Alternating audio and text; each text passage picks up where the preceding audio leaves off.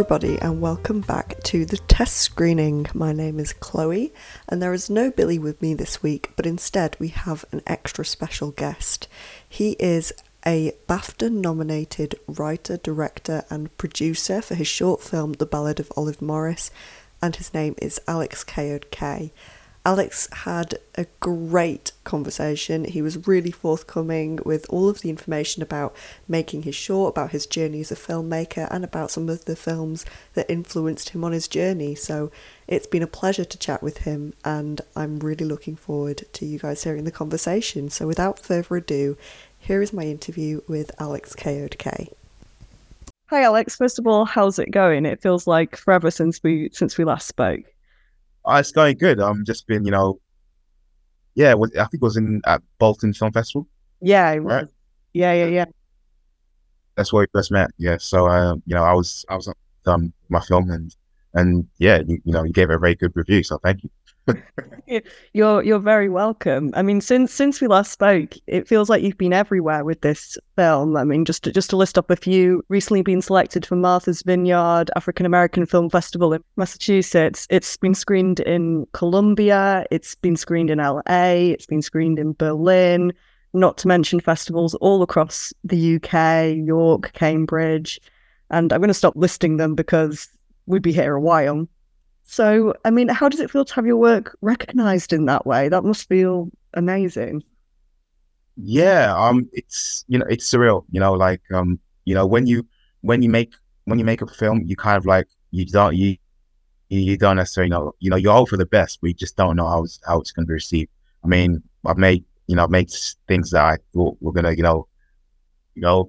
be big successes, and it just kind of came and went. So yeah, I'm grateful that it's been received so well. It's got the accolades it's had, and that people like it. So I'm just really thankful, and because you never know if it's going to happen again. So you just got to enjoy it while it lasts. So yeah. Absolutely. I mean, the film is called The Ballad of Olive Morris. So could you tell us a bit about what is the film about? Who was Olive Morris? Okay. The film is about the titular character, Olive Morris. She's actually a real life person. She was active in the 1960s and 70s, primarily in Brixton, but parts of her life in Manchester as well.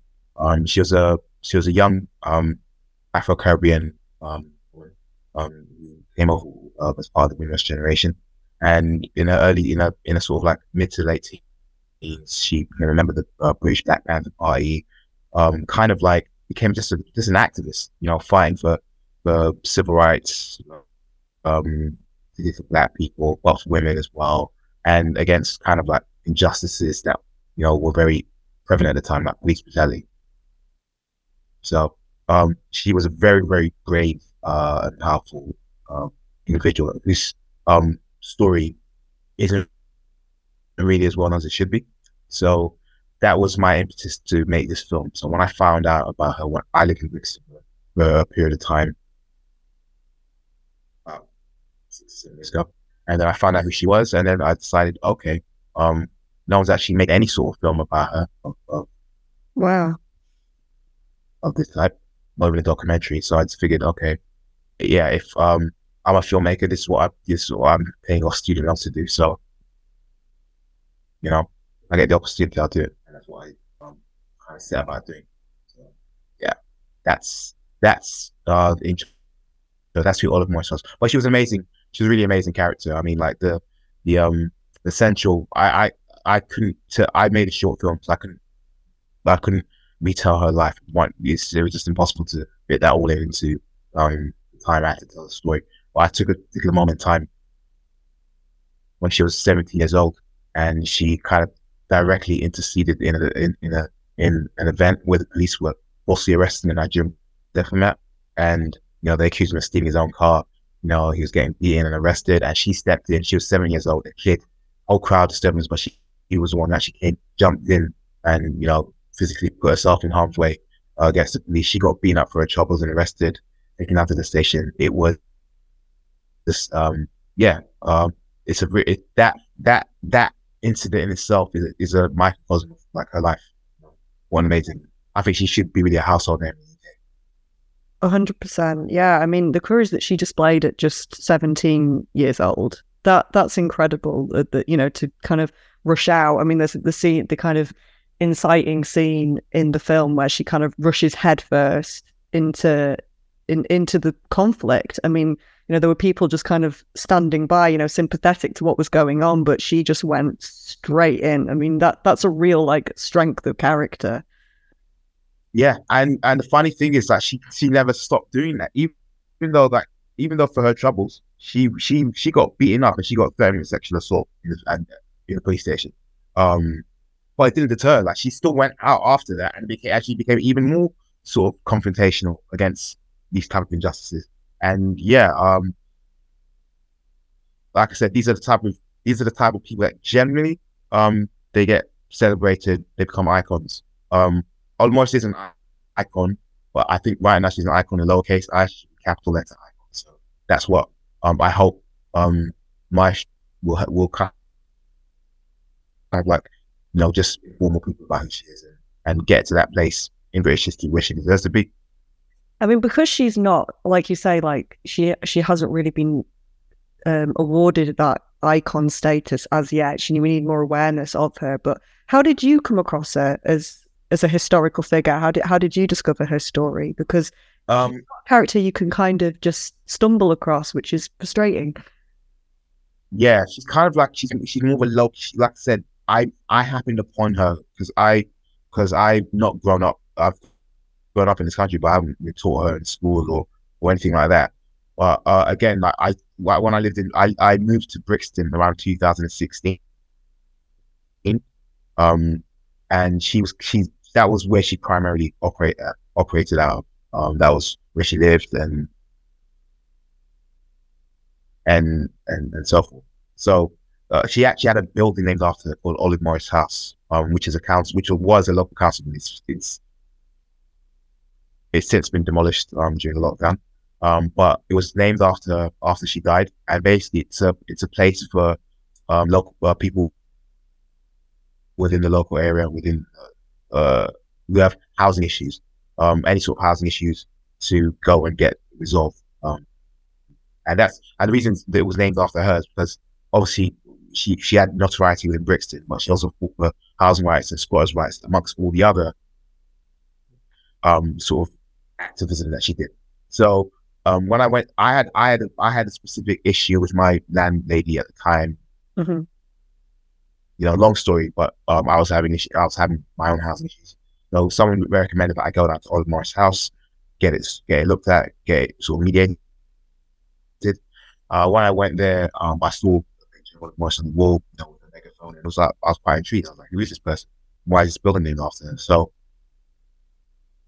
that got me down the rabbit hole of finding out more about her. When I left, I did the whole, internet Google search thing, and found out a fair amount of information. You type in Olive Morris into your search engine, you'll find a lot. But it's all like, a lot of it comes from sort of archive repositories from an organization called Remember Olive Morris Collective, which is co-founded by one of her best friends, Liz Obi, and it's basically it's an archive. It's in the Lambeth archives. It's a project that's situated in the Millet Library, and basically it's got interviews with people who knew her, sort of newspaper clippings, any information, sort of just information about Olive Morris in an archive, designed to actually keep her memory alive. But that's really about it. When I looked further into it, I thought, oh, this is, I started reading more about her, what she did, and the incident with the police, and the Nigerian diplomat. I was like, wow, this kid's amazing. Calling her a kid, she was no, yeah. But yeah, I was like, this was amazing. And then there must be, like films about her, or documentaries about her. I just kept on looking at that. Mm-hmm. Really, there's nothing. There's really no audio visual content about her, which I thought, and which I thought was a big shame, because that's really, I mean, we're the film side of things. We know how powerful the media that is. That's what really gets people's attention. when you are documented in that way. She's never had that. I think that's part of the issue. Because her story is eminently sort of like cinematic or television or whatever they have done yet. So yeah. Yeah, it kind of, I mean, film's so powerful in that way that it can kind of immortalize a character in the public image. I mean, when we get onto some of your, some of your influences a little bit later, talk about the film Malcolm X, and just to touch a bit on the kind of the style and the gravitas that he brings, that Spike Lee brings to that film. And that character that before you would only see in like black and white in images, it really does immortalize them as a full person, as a character. I mean, one of the, just to kind of Absolutely. to carry on with that film. I mean, Malcolm X is such a warts and all portrayal, which is something that I really respected about it. So I want to kind of know, when you were bringing this woman's story to life, and kind of, I mean, it's so tricky to look at, like you said, you touched on this, to look at a life and put it into a 10-minute story. How did you decide on the moment to kind of put into that 10 minutes that would kind of, how did you decide what part of her story to tell? Because it's such a difficult thing to do. Yeah.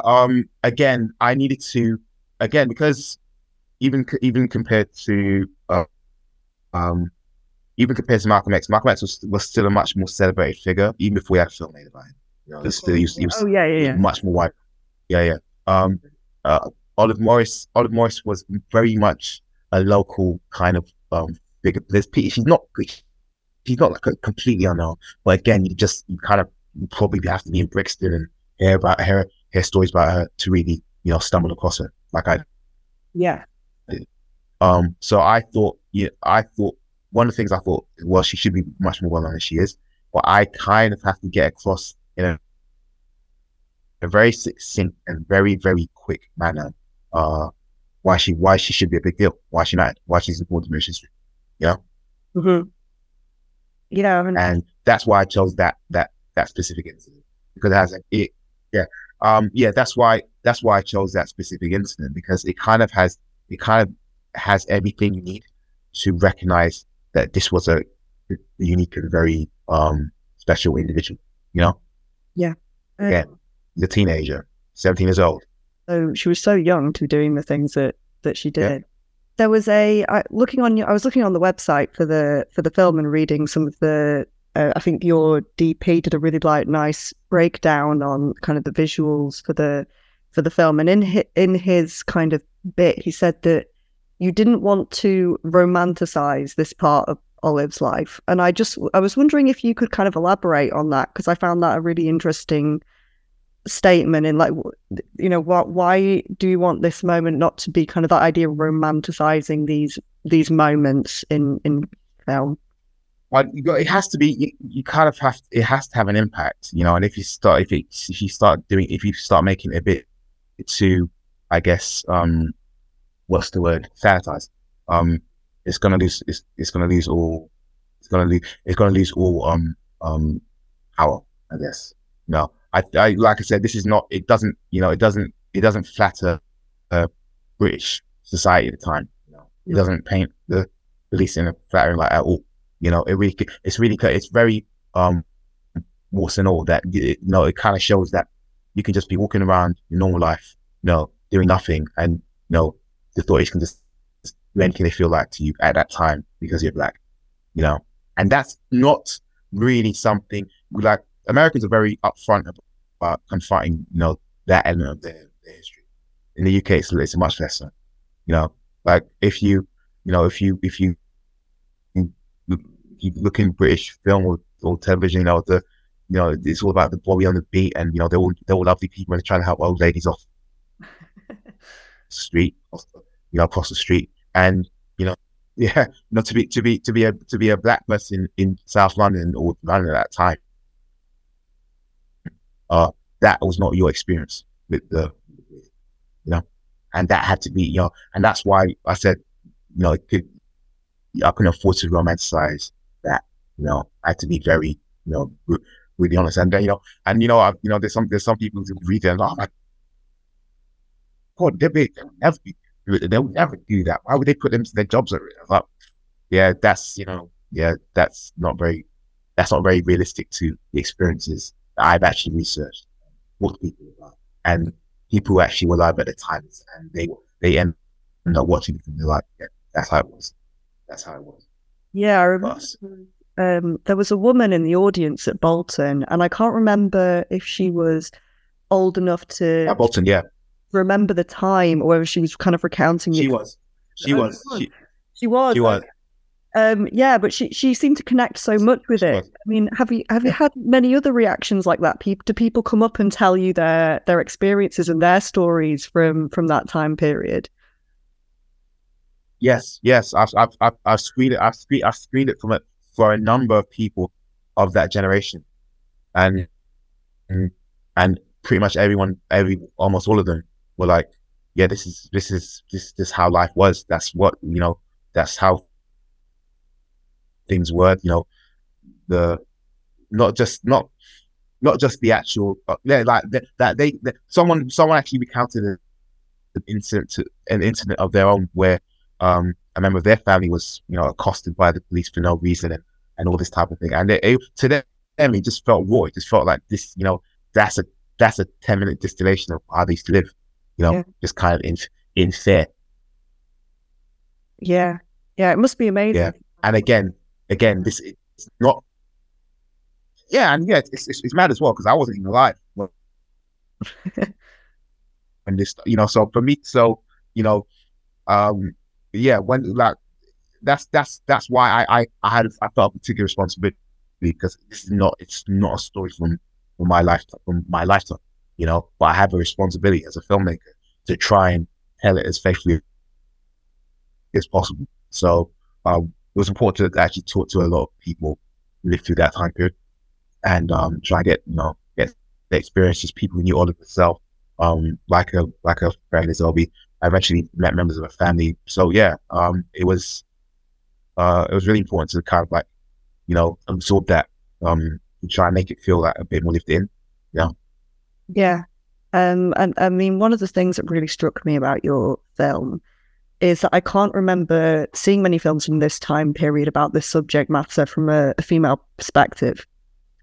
And you were just saying that you kind of spoke to family members, people who were there at the time. But I mean, that's something that really kind of connected with me because during the time, women were not treated well, especially not Black women. And it's just really great to kind of get their point of view because when you look at other stuff from that time, I mean, even stuff that about like the civil rights movement, usually American stuff, the women's stories usually are, put to one side or, it always makes like a little part of me sometimes dies when you see them mistreated so much and we don't kind of get a little look inside their mind. And there's this gorgeous scene in your film where you have this interaction with a female police officer. It's a really complicated kind of little bit of dialogue between them. And I was just wondering, was that from account or was that something that you consciously wanted to put into the film? Because it's such it's such a great little kind of condensed moment about like this kind of connection between them. They kind of recognize each other's struggles, but they don't fully understand each other. Yeah, that was kind of like that was an extrapolation of her statement. So basically, he said that when she was at the station, she was basically a bunch of male officers accosted her and told her, stripping all this kind of thing. But there was one slightly not like not fully, but just slightly sympathetic white female police officer.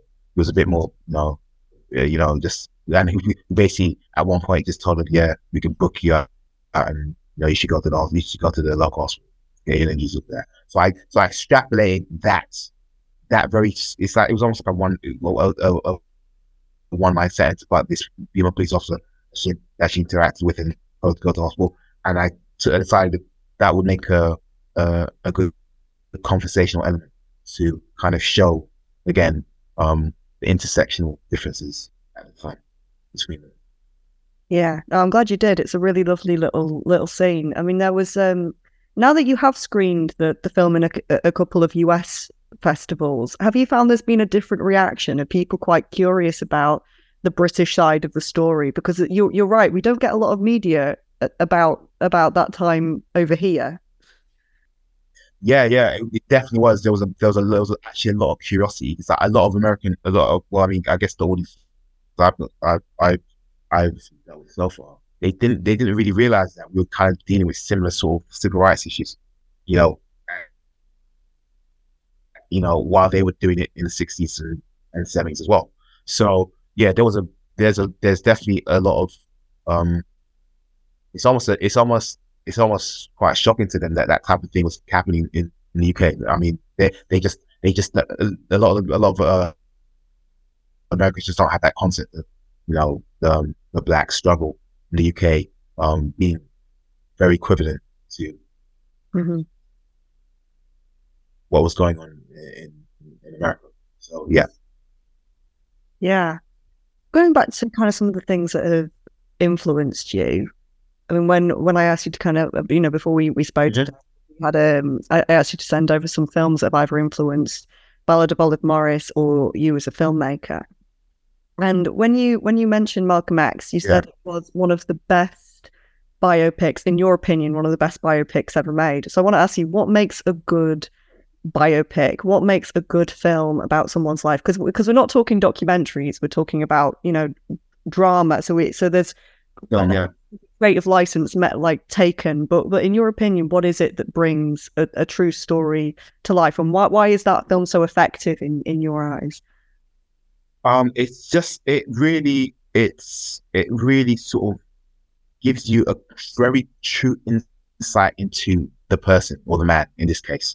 I guess um before the seeing the film, Malcolm X was kind of like a very sort of he was a political figure. But he was not a fully three dimensional person to me, and in how Spike Lee presents it, and again the performance of Denzel Washington makes a huge difference to that as well.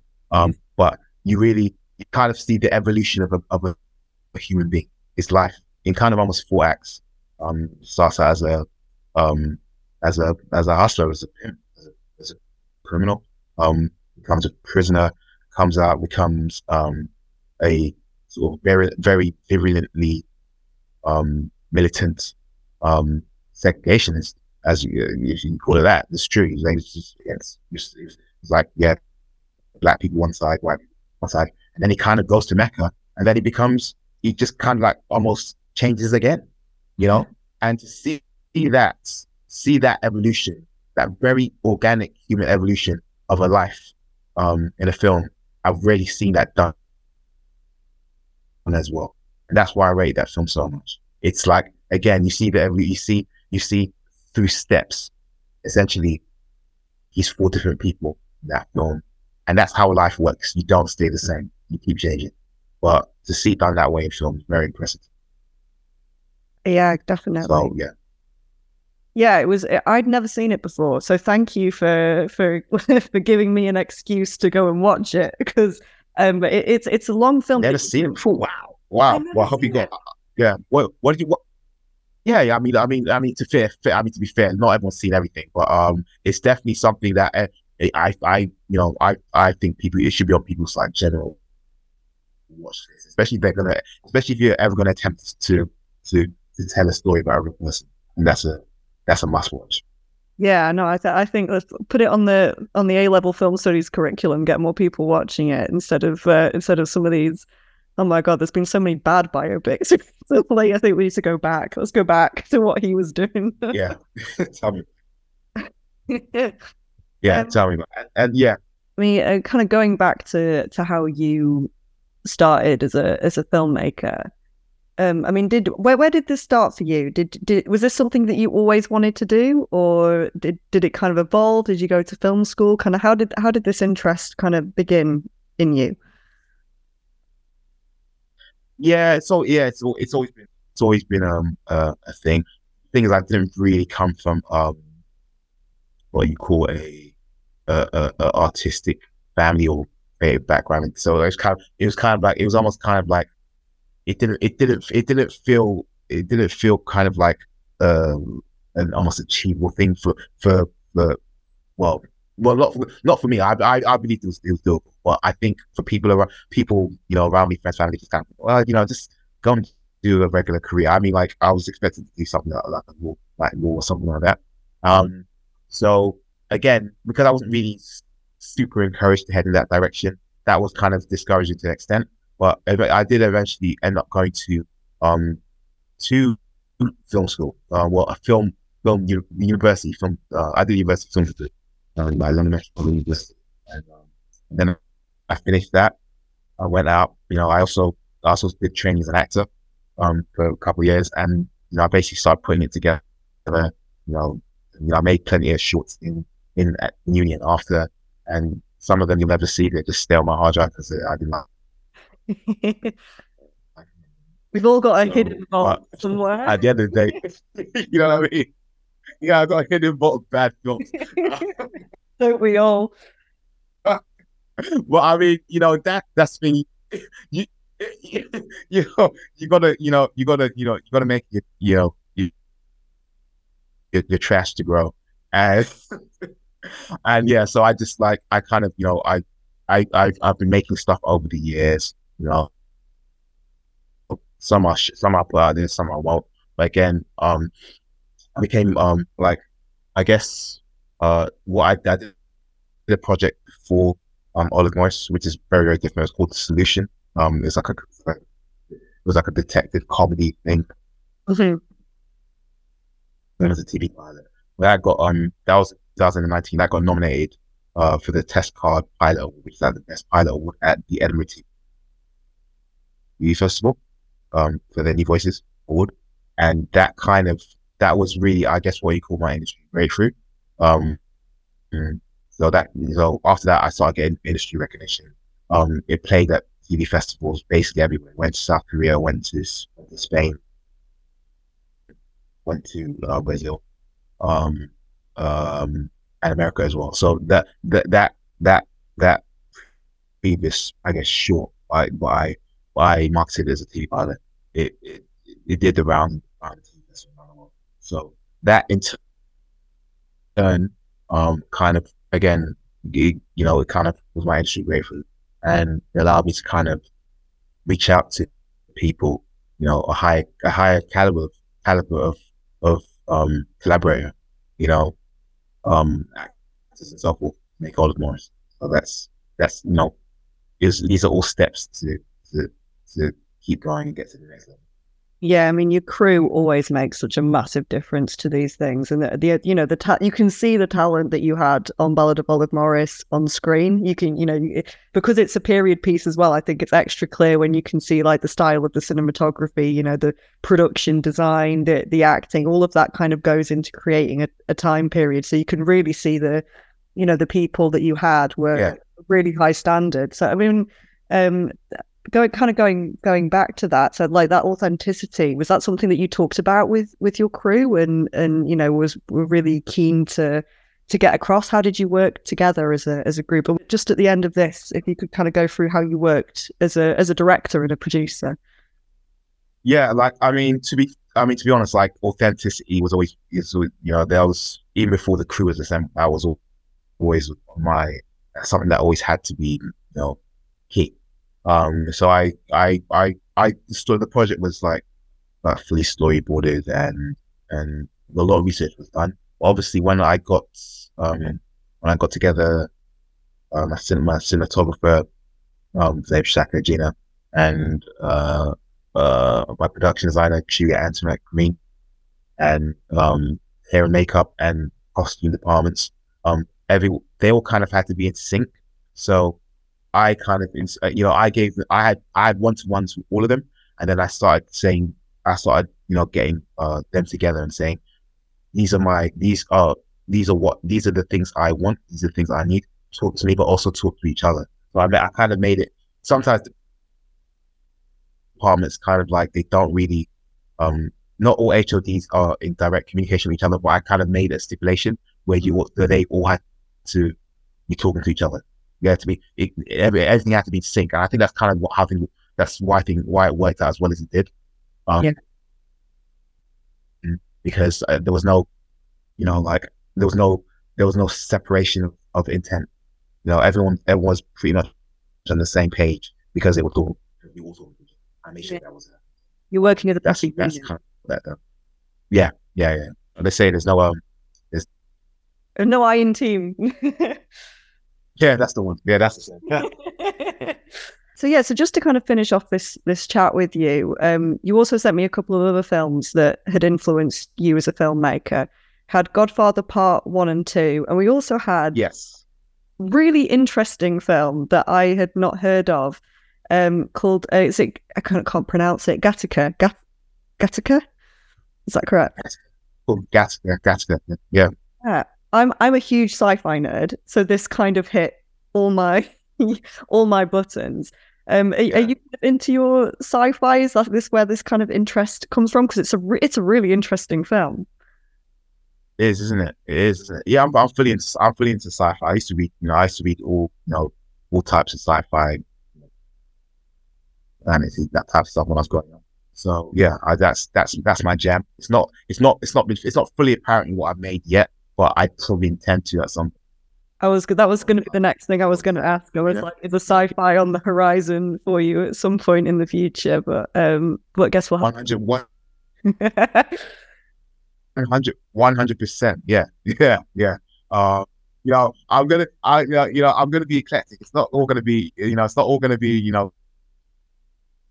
civil rights stuff or whatever. It's gonna, I'm gonna try. I mean, like I said, like the thing I did before, there was a comedy. So like people aren't necessarily always know what to expect from me. So that's what I like to hear. You never know what's coming next.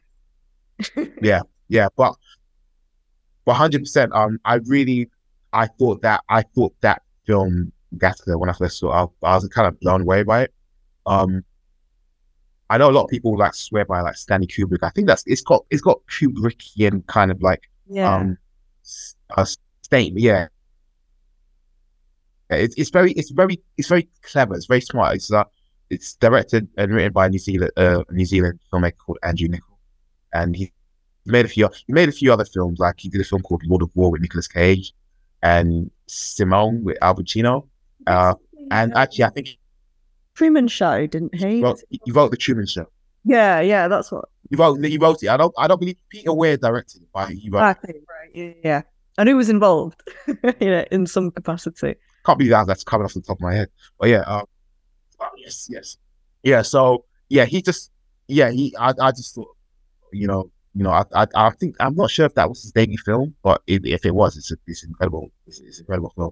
And I was just very intrigued by it's a very human story, with again, but it uses I guess sci-fi, like science fiction sort of tropes to discuss like human ethics and morality, and the way things. It's very very plausible what happened. What? Oh no! I was just going to say it's such a creepily probable film. That's what kind of makes it so effective, because there have been these that kind of just to kind of let the listeners know what it's about. So it's essentially it's in a near future where your life is essentially predetermined from birth. They take a sample of your DNA and they know like the exact date of your death and every biological disadvantage that you're likely to have. And it's essentially led to kind of the birth of a new class system where genetically kind of superior, I'm doing air quotes, you can't see the podcast, but genetically superior humans essentially are at the top of the class, and kind of anybody who has, any defects, again, in bunny ears, is at the bottom of the pile. And these babies are kind of being genetically engineered to have the most favorable qualities to kind of give them a leg up in life. And for something made in the 90s, it's so kind of chillingly relevant to some of the discussions that have been going on recently about like, designer babies, but also this kind of, that there is a really clear kind of sociology subtext about, the people in our current class system, being given a worse start in life because of who they were born as. So it's working on multiple levels. It's a really, really interesting film, and some great acting in it as well. Ethan Hawke and Jude Yeah. Law, both fantastic in this film. Yeah, they're brilliant. Yeah, they're both brilliant. Uma Thurman's really good in it as well. And it's just like, I actually think, I don't toss the word around like that often. I think people think, particularly film critics, they overdo it. I think, every God thinks a masterpiece. But I think that's up there. I think it's really, it's really super underrated and very, and very prescient and still relevant. I think it was made like 97 or something like that. Yeah. And like it holds up. I've watched it not that long ago. Yeah. And I love everything about it, like the production design, the score, with Michael Nyman. It's beautiful music. And again, I also like in amongst all that, it kind of shows the triumph of like human spirit and will, because you have Ethan Hawke's character who's kind of like, it's like he's been told that he's destined to fail for life because just as genetic probability is just giving him a heart defect. It's like, he's told what he can't do, and he literally says to himself, "No, I'm going to do it. I'm going to fight like any sort of predestined fate. I'm gonna fight against it, and and make my dream happen, or my life happen." I think it's a beautiful sentiment, the way it plays out. And I'm not gonna give away spoilers because it's a 20-year-old film, but spoilers here. I think but I love the bit at the end where he's swimming against the tide, and gets to the end, and then his brother, I guess, asks him, "How have you done it?" And he says, "I never saved anything for the swim back." Yeah. That's like, holy shit. That's like, that was such a, that's like, he just gave it everything. He made a choice not to save anything to get back. He had to get all the way to the other side to survive. Mm-hmm. And again, that's within the whole sci-fi element of that. It's a very human story. That's what really appeals to me. I can tell the story of that nature, something similar, something of that ilk, appeals to me. So I'm a big fan of that.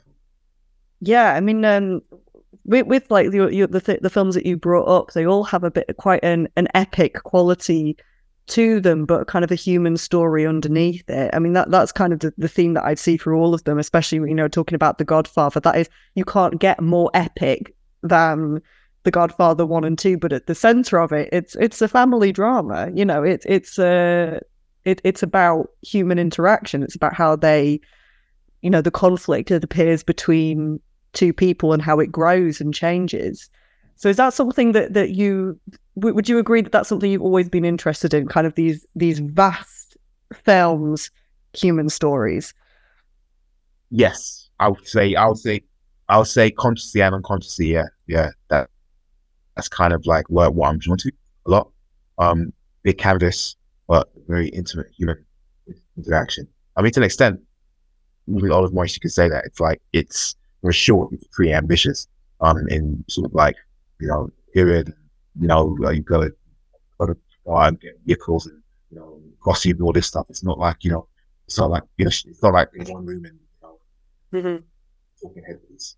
So yeah, I guess I kind of do. I like to work on that type of canvas, that scale. I mean, it's that a lot of filmmakers I guess I admire, I've talked about like other help and what Sparky did. That was a great big canvas things, but like Ridley Scott, I like a lot of what he does, and again, he creates worlds. He's very very strong in production design and sort of cinematography as well. But it's well built. It's mise en scène. So that type of thing it interests me a lot. make believe in reality, rather than certain living still within the reality. Well, it's been wonderful to talk with you, Alex. Thanks again for taking the time to do this. Just before we go, can you tell us anything about what you've coming up next? What are your plans, kind of going forward? What I've got coming up next, well, I hope to. I mean, in terms of like physically, I do hope to. I'm going to be going to Ireland fairly soon, because I'm judging the competition, the Wine Valley International Film. So it's a script lesson, so I'm going to be enjoying that soon, and hopefully I'll be going to the Masters Junior for that as well. I mean, I know their bombers were there last year, so it's good enough. I mean, if there's a chance that you could see the bombers, is certainly good enough for me. So I might be wild. It's wild, isn't it? That's like, that's a very end. I looked it up. It's a very, very, very well attended festival by the Jakers, Hollywood, and this local establishment. So that'll be fun. Well, work wise, I'm working on project. I'm not really at liberty to say too much about it, but it's a guest feature, and I'm just putting together the treatments and the script, and it's more case about space. But yeah, I guess that's really what I'm working on. I'm also a producer, and I'm also doing production work and other people's shows as well. So I stay busy. Yeah, you're a busy man. I was going to say you've got a lot of plates spinning there. So thank you for taking some time out to talk with us. It's been lovely, and good luck with everything going forward. I'll be kind of following you on Instagram. Where is the best place for people to find you if they want to kind of follow your work and look at what you're doing? Yeah, well, Instagram. Instagram's like pretty good. That's you can get me on Instagram, Alex Kayode-Kay, so AlexKayode-Kay. That's my Instagram. Or you can find me on Twitter, call it, at Alex K_K. So that's at ALEXK_KAY. So you can follow me on Twitter and Instagram. So. Brilliant. Yeah. All right, and that's everything for this episode. So thank you everybody for listening, and we'll be back with our usual film reviews next week.